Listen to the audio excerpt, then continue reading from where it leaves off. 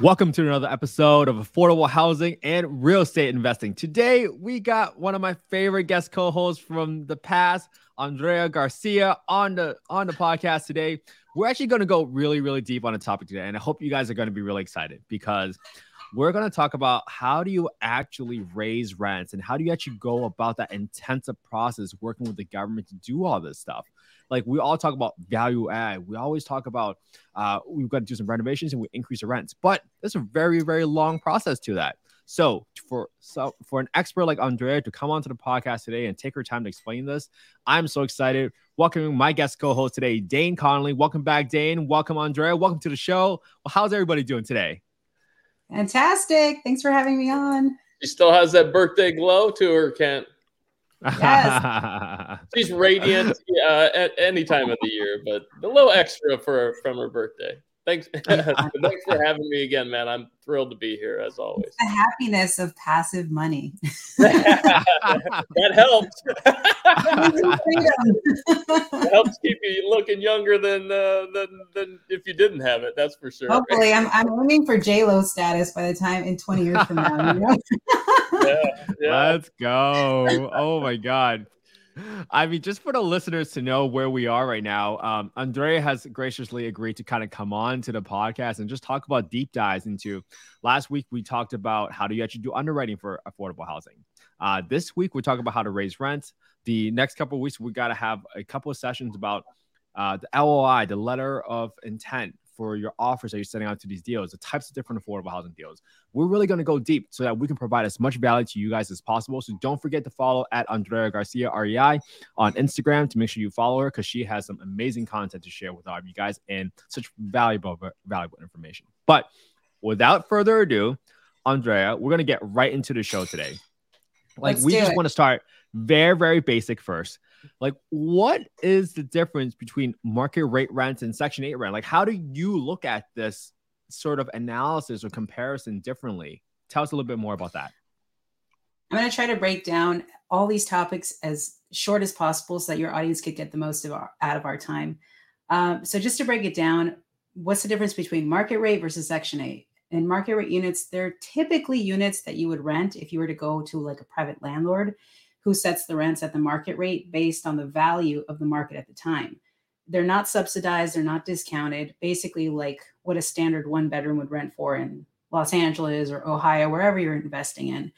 A subsidized Section 8 household cannot rent units with the gross rent that exceeds the market rent. So we need to make sure that whenever we're doing any kind of rent increases, that we're either meeting the market rent at the moment or operating at a yearly increase OCAF. So that's the biggest difference. It's just how soon we can charge the rent, but also knowing that the subsidized rent from Section 8 is going to be subsidized by the government. So usually we have to go through HUD for those types of approvals and either yearly or every 5 years whenever we're about to go through those increases. And with market rate, it's just you have to see what the rents are at, renting at the moment for the comps. Yeah, very cool. So is there, I guess once you have a property, in my case, how soon if I have a Section 8 tenant, how soon can I bring those rates up? Is that an annual thing or you mentioned every 5 years? How exactly does that work, and kind of give a glimpse into that?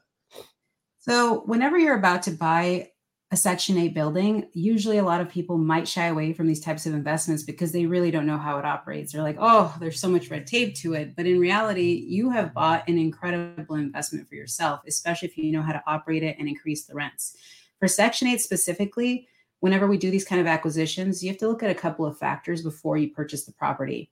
You look at the HAP contract. It's a housing assistance payment contract, which often tells you it's usually about 20 years for this type of a contract. And every 5 years, you could do what's called an RCS, rent comparability study, where we increase the rents to the market rate. And we usually engage that through a third-party inspector and appraiser. And then we also have to look at the rent schedule. The rent schedule is essentially like a template that every year we have to generate for the property. It's a rent schedule and an OCAF increase. So the rent schedule will tell you what the 1 bedroom, 2 bedrooms, 3 bedrooms, what they're all renting for, and then what the utility allowances will be. And it will tell you your overall gross potential rent, which you should factor into your underwriting whenever you're underwriting these types of investments. And then you also want to check the use agreements and regulatory agreements to see if there's any kind of average median income restriction for these property, for the units itself. Sometimes you might have a 40-60 set aside. There's different set asides, especially if it's a tax credit type of a property, to see, okay, if I can't charge, if I can charge only maximum, let's say 80% AMI for 40% of the units, you have to consider those as well whenever you're doing underwriting and about to acquire them. So just to summarize, if you're about to buy a Section 8 property, you want to know how soon you can increase the rents. We want to check the HAP contract, Housing Assistance Payment Contract, how often we can increase the rents, and understand the rent schedule and any other use agreements or regulatory agreements that are in place. Cool. And wow. Not to jump on you here, Kent, but it started me. I'm thinking of the listener because I know enough to be dangerous in this topic.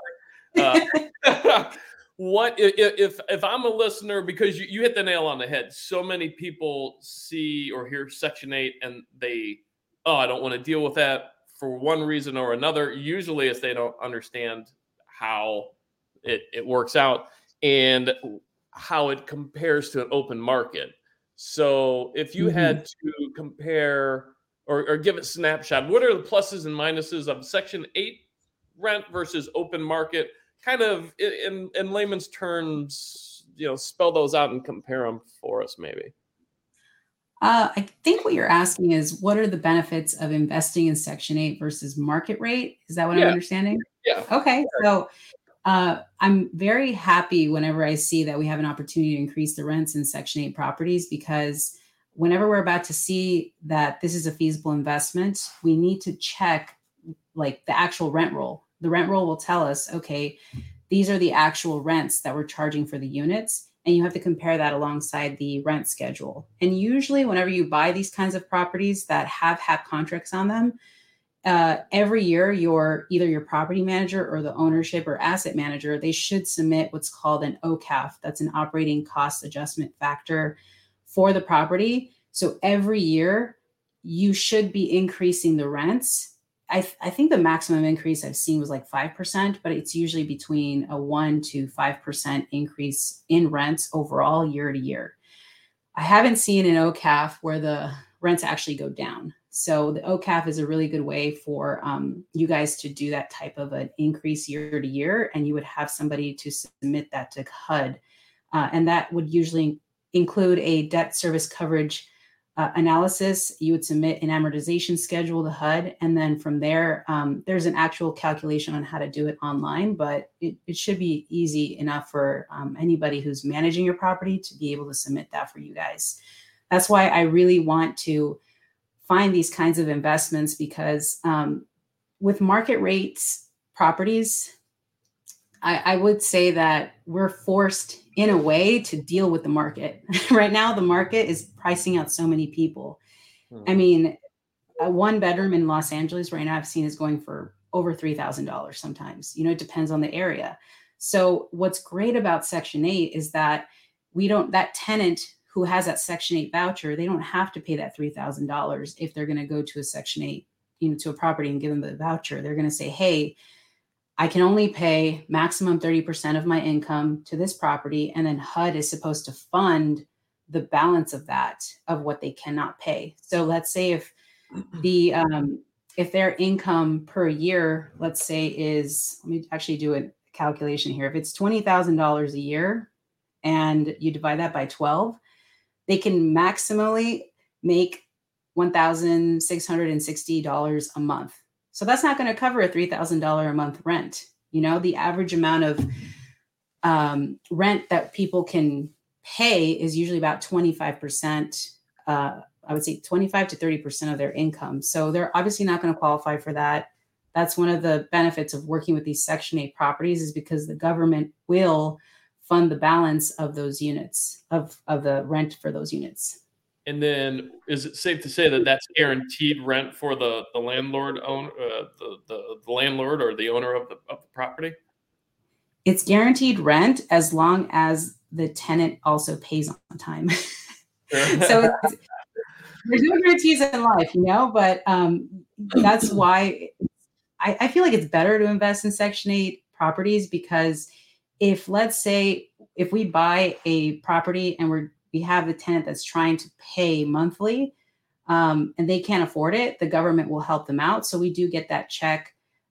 We do get that balance from the government to cover the tenant's rent. But if it's a market rate deal and the tenant lost their job, we're going through COVID, we're going through all these issues, we're not going to see rent payments for maybe 6 months sometimes, So with Section 8, at least we know that the government will provide funding, at least covering the rent and paying for our investors in that way.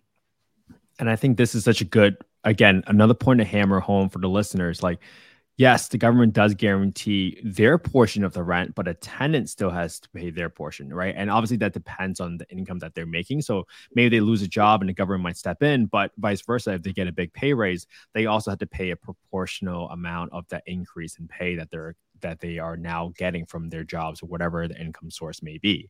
Now, you threw out a lot of acronyms there, OCAF. We talked about that operating cost adjustment factor, but even with those, you talked about a lot of different items in there. And I want to make sure that, one, we're raising rents legally, because it seems like there's a lot of criteria here, Andrea, right? So maybe there's criteria for Section 8, right. Sure, but what's the best way for the listeners to understand? Like, hey, is there a legal way to raise rent based off of a rent comparability study, based off of a tax credit property? Is it different steps involved depending on the type of property? How should listeners think about it?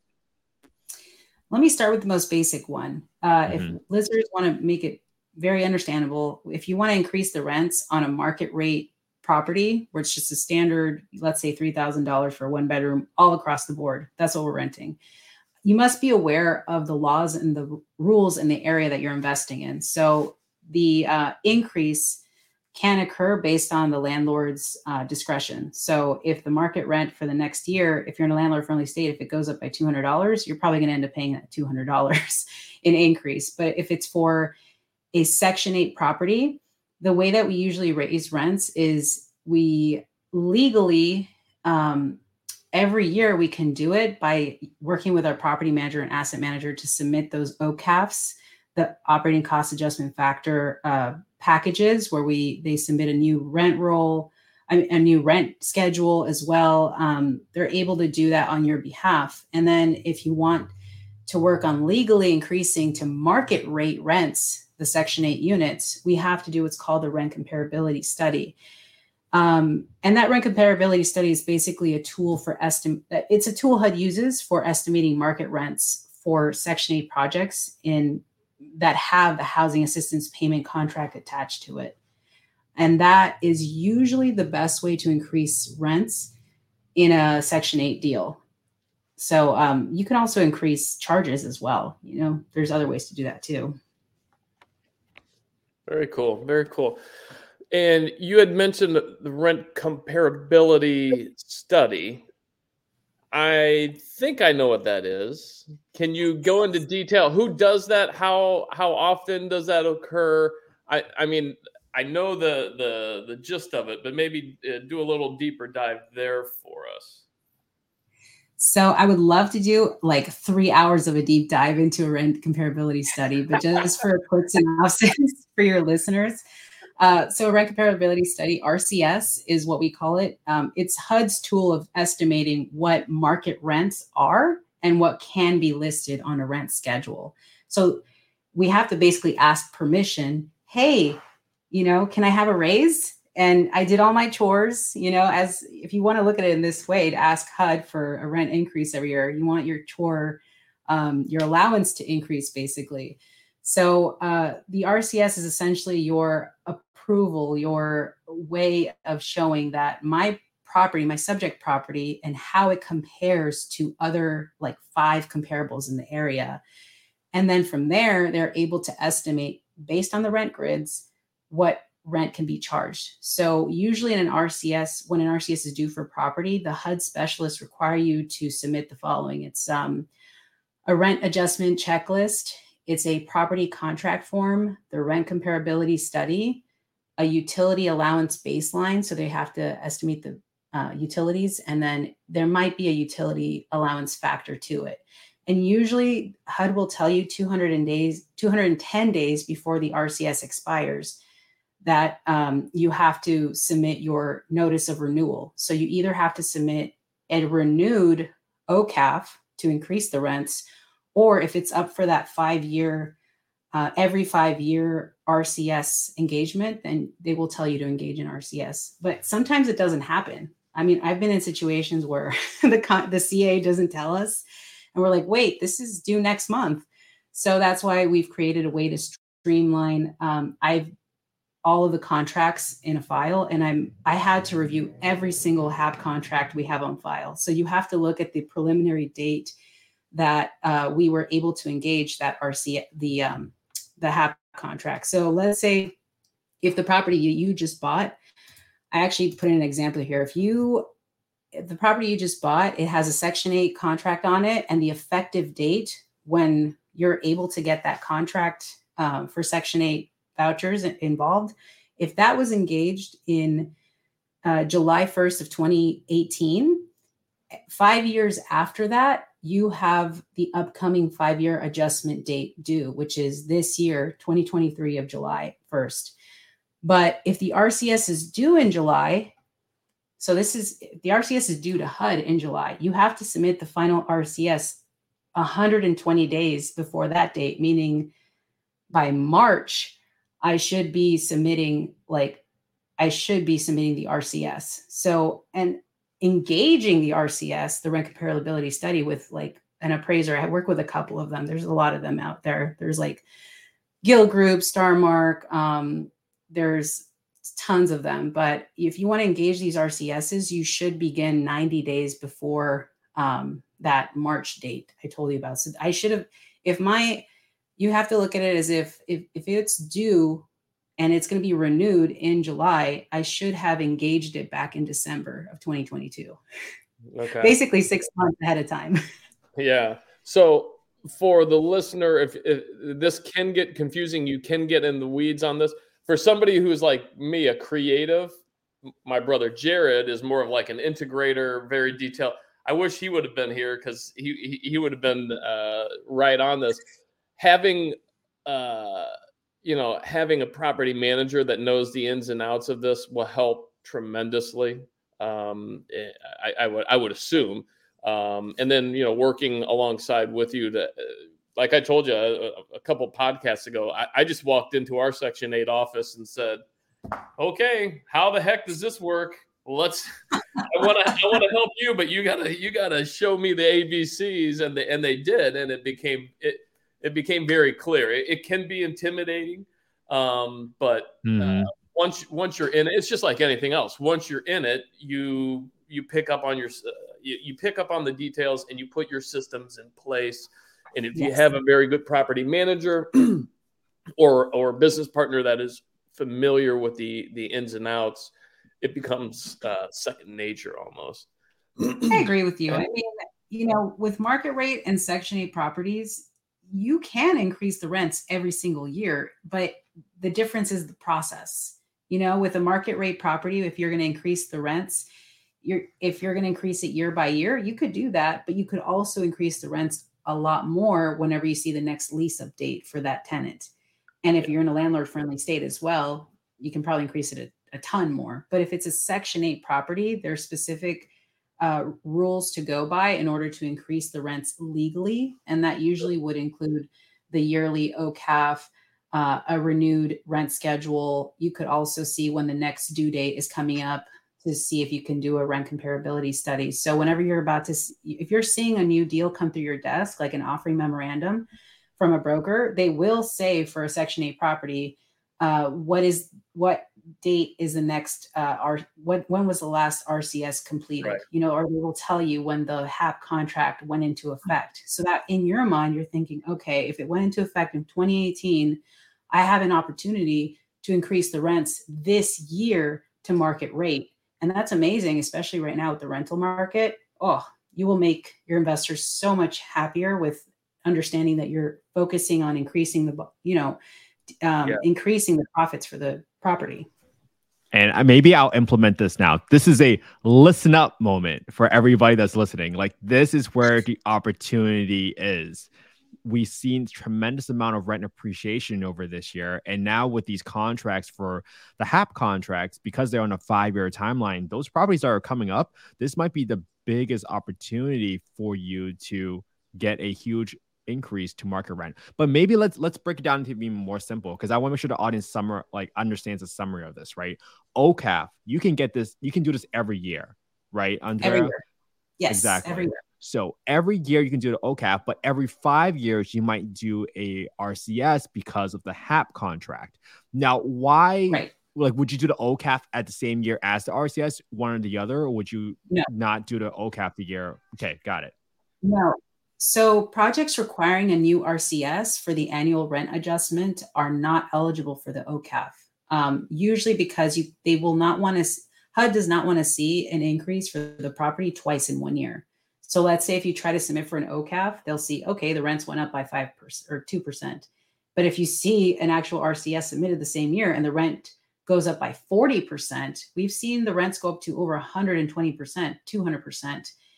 But those rents are more favorable. So they would rather not have you submit an OCAF and an RCS in the same year. So I'm telling you, like, I've seen rent increases up to 200%. It's insane the increases we're able to increase it at, but the tenants are not affected. All we have to do is let the tenants know, hey, the rent will go up for these Section 8 properties, but the amount you're paying does not change. It's not affected. What is affected is how much money we're getting back from the government in order to support the rents and cover what rent you can't pay. Right. And that's as a property owner, I just spoke with one of my mentors earlier today on this. You know, when we look at a property, whether it's Section 8 or not, and every broker puts the same thing in there. Excellent opportunity to raise rents $200 a month. And like I said last week, it ain't that easy. It's not, because you raise somebody's rent $200 from $800 to $1,000. They get pissed off and then they bounce. And now I've got a vacant unit that I need to turn. I need to fill. It may be empty for a week. It may be empty for 2 months. You never know. So that's revenue lost on top of everything else. So the fact that you don't need to worry about that in these situations, it's gold. It's literally just like on a money switch, where you get that increase and you don't have to worry about your vacancy going up, having to turn the unit, things like that. Obviously, I'm sure, when those go up, does Section 8 and anybody come in and reinspect the unit or anything like that? Is anything triggered with a rent increase maybe? Well, anytime you're about to do a rent comparability study, usually what the RCS appraiser does is they provide you with a set of rent grids, and they usually have 5 comparables on there. So you can actually work legally with your third-party appraiser to look at these comps, and it will give you grids. It will basically tell you what is the year built, the condition, the neighborhood it's in. You will get what are called credits or debits on those. Like it's just like running any comps to any kind of what they call an agent or appraiser. They'll say, okay, this unit does not have stainless steel appliances or granite countertops, so I guess we have to deduct that from, or give a credit to our subject property for that particular reason, because the other comp does not have that. So with the RCS, it usually will require an inspection right after you finalize the rent grids. So once you're happy with the rent grids, sometimes you can even recommend to these RCS appraisers, hey, comp number 3 and 5 are bringing down the rents, and it doesn't look like, and they're 17 miles away.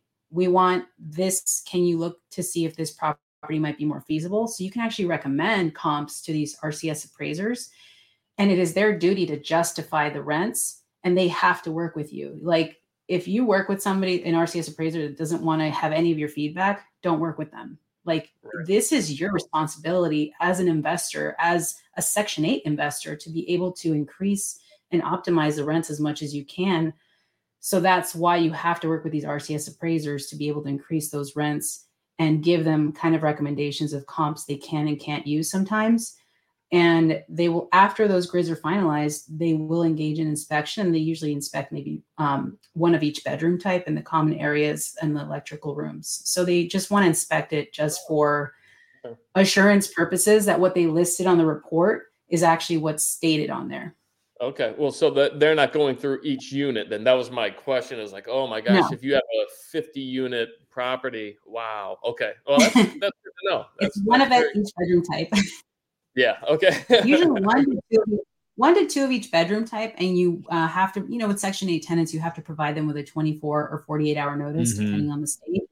I think nowadays 48 hours, but it just depends on how flexible your property management team is and the tenants are.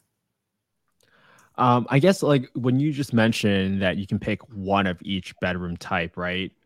Because we all know about, you got to do value add, you got to renovate the property to justify the new increased rents. Do you show the RCS third party appraiser, like, hey, here's how many units that we have not renovated yet, and here's how many properties we have renovated, and they'll see one of each? Like, does that type of conversation happen with the RCS appraiser? It does. Yeah, okay. You can absolutely direct the inspector to be able to check out to see if there's been any renovated units, non-renovated units, any down units. They usually always want to see those, if there was a fire or whatever there was, and then they want to see any vacant units. But like I said, usually they're very flexible, one of each bedroom type or two of each bedroom type.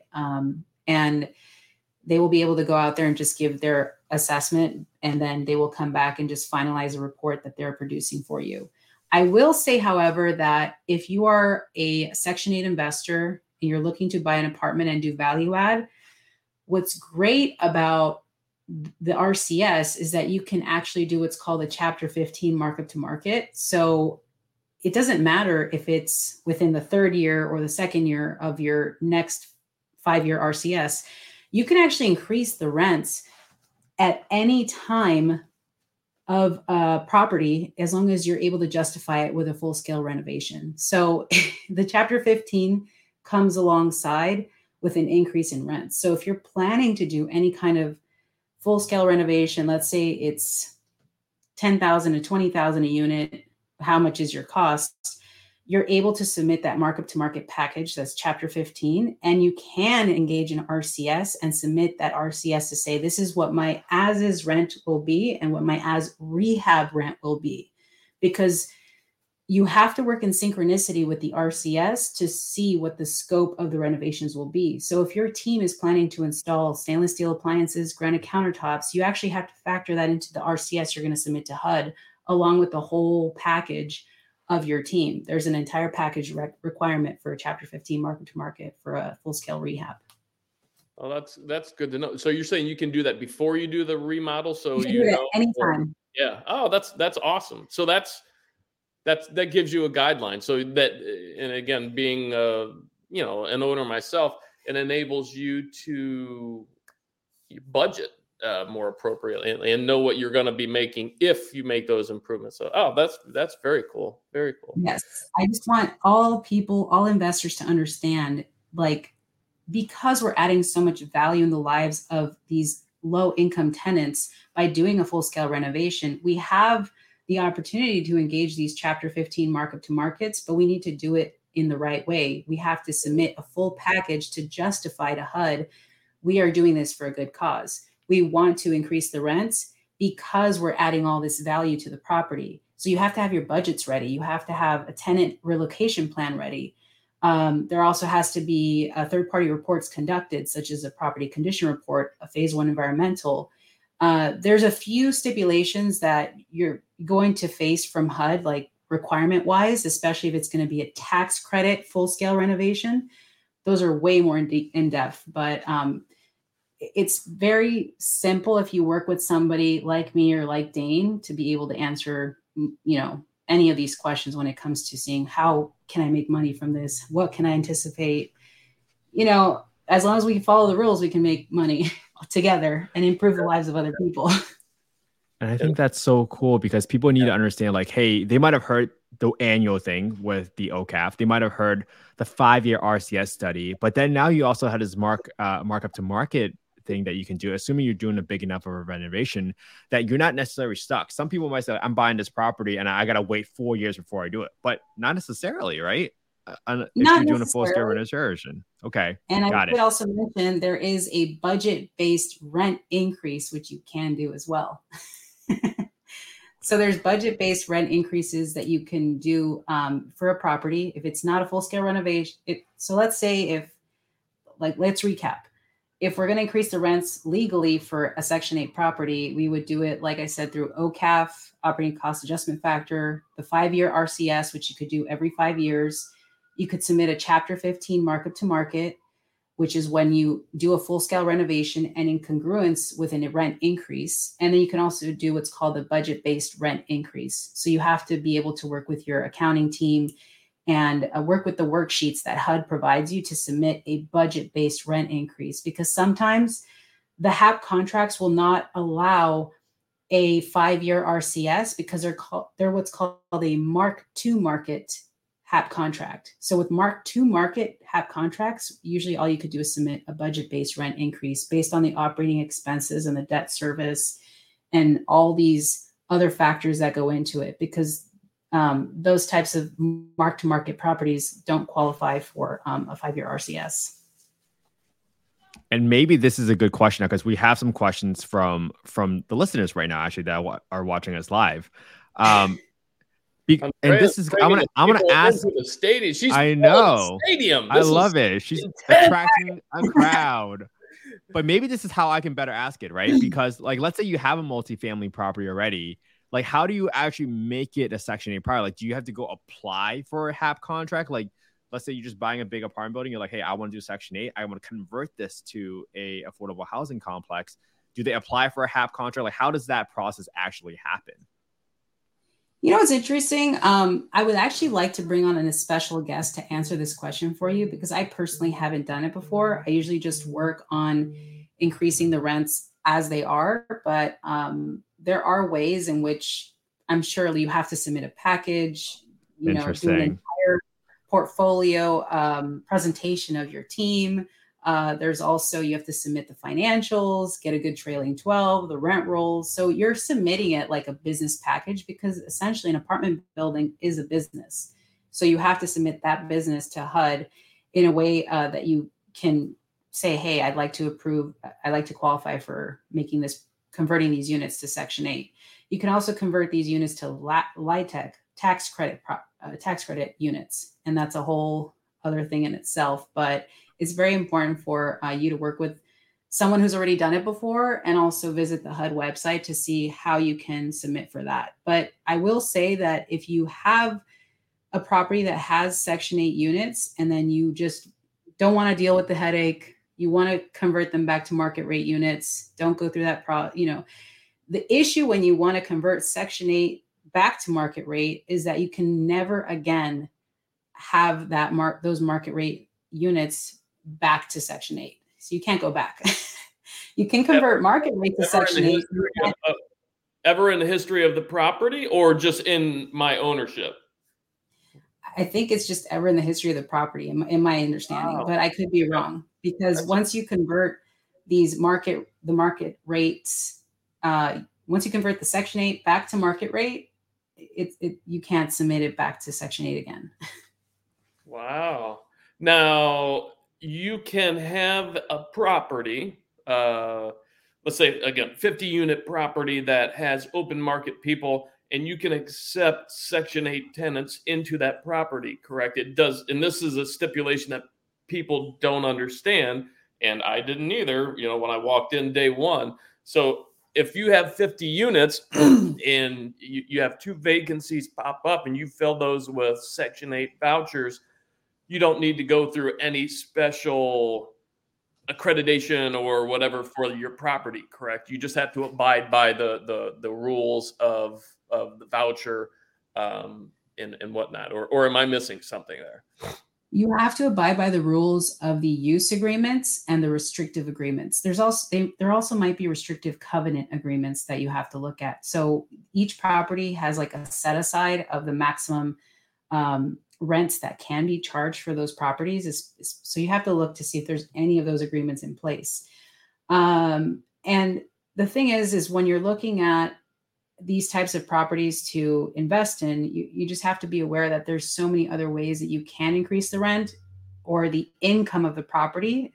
For Section 8, I know that we can increase the rents usually by listing on the rent schedule. You can increase the cable, the fees for cable, the fees for satellite TV. There's additional appliances and additional parking spaces. But if it's utilities, those are already usually listed on the rent schedule. You just stole my next question. I'm like a kid. You just gave me a lollipop. I want more candy. I'm like, more candy. How do I make more money? How do I make more money? Anything else that we're missing on that end, like ways? And I'm saying this because, and to the listeners, please, from somebody who's been there, done that. This is this is an outstanding offering. Section 8, it has a bad reputation. I don't understand why. Most of the people, almost all of the people that I've dealt with are like Andrea. They're sweet, they're knowledgeable, they're wanting to help you as the owner. They, like you said earlier, Andrea, like, we want to help you make money. So you talked about parking. I didn't know about that. Obviously, utilities. Is there anything else that an owner can make money on or be reimbursed on, or is that for the most part it in a nutshell? Yeah. Usually, like I said before, the rent schedule will be able to tell you this is the actual rent we're charging. These are the utilities, if there's any utility allowances, but you can also increase income by charging for a cable, satellite TV, any additional appliances like stainless steel appliances or a refrigerator, and then additional parking spaces. And then usually on the rent comparability study, you're going to see other project amenities and unit amenities. So in order to increase the rent for those amenities, you could do that, but you just have to see how you can legally do it, because I know people can charge for, like laundry. That's a separate contract you could have with an outside contractor, but you can probably work out an agreement with that laundry vendor to get some of the income. And then you can also charge for storage. There's so many other ways that you can make money, but aside from that, it's different from market rate. It's very different because you can't really go overstep and gouge the tenant in Section 8 units for way more money than you should, versus what you can do in market rate units. But the drawback with market rate units, like you said, is that maybe this tenant loses their job and I will not get paid on this unit for 6 months or longer. But with Section 8, you will be receiving that government subsidized rent. When COVID hit, about 50% of our units were Section 8. And a lot of my colleagues were freaking out because people weren't paying rents. And Jared and I kind of were able to sit back and breathe and be like, hey, we know that at least 50% of our tenants are paying, and it's guaranteed. I'm like, hey, this is not a bad thing at all. I know. Feeling, right? Where you feel like you can give back to these Section 8 tenants who are low income and then still not gouge them for rent, but also make your investors money, because that check is, from the government's coming in and they're able to cover that part of the rent that a typical market rate tenant might not be able to pay in this economic environment. Yeah, for sure. Well, Andrea, you have shared so many gems again today, and you summarized it almost beautifully with all the different ways that we can increase rent. So I can't thank you enough on behalf of the listeners today. I know we're going to want to have you come back on and do some more deep dives on different types of affordable housing deals. Like we talked about low-income housing tax credit properties today. We definitely need to have a conversation about that. For the listeners today, if you are ever interested in learning more about these different topics that we talked about today, please follow at Andrea Garcia, REI on Instagram. And please subscribe to our YouTube channel at youtube.com/@Kent_he, because we're actually thinking about having Andrea come on and actually walk through our HAP contract, go through an RCS study, so you guys can actually see what does it look and feel like. So you guys from can the ownership actually side. feel from the ownership side. Yes. And girl. Yeah. So you're gonna hear it's just the ownership ton side, more information. It's so important to understand, coming from the owner, how important that these reports are. You know, I'm an owner of over 1,700 units across the country, and they're all predominantly Section 8. So the only way to really make sure that my investors are taken care of is by being able to optimize the rents, understanding what are the limitations in rent increases, and how we can be able to mitigate or manage the expenses, you know? So I work in underwriting. I love what I do, especially when it comes to renovating a unit and seeing the A-class quality you can provide to a low-income person. You know, it brings tears to their eyes. They love it. But we need to be able to protect the investor whenever we're doing these renovations. And that's, like I mentioned before, Chapter 15 market to market. So there's ways on how we can look after our investors and be able to make money together. For sure. And that's the thing that I love about it is most people in Section 8 get that. They get that we're not here to lose money, and they want to work with you people, listeners. They want to work with you, work with them, and it can be a beautiful partnership for sure. Yes, absolutely. Awesome. Well, we're gonna wrap this episode up. This has been an just jam-packed episode. So thank you so much again, Andrea, for coming on. We so appreciate your time. Have a great day, everyone. Have a great weekend. We'll see you soon. Thank you, guys. If you want to find out more about affordable housing, feel free to connect with me. And I'm happy to just continue sharing more knowledge and information I didn't learn when I first started investing. Thank you. Love it. Love it.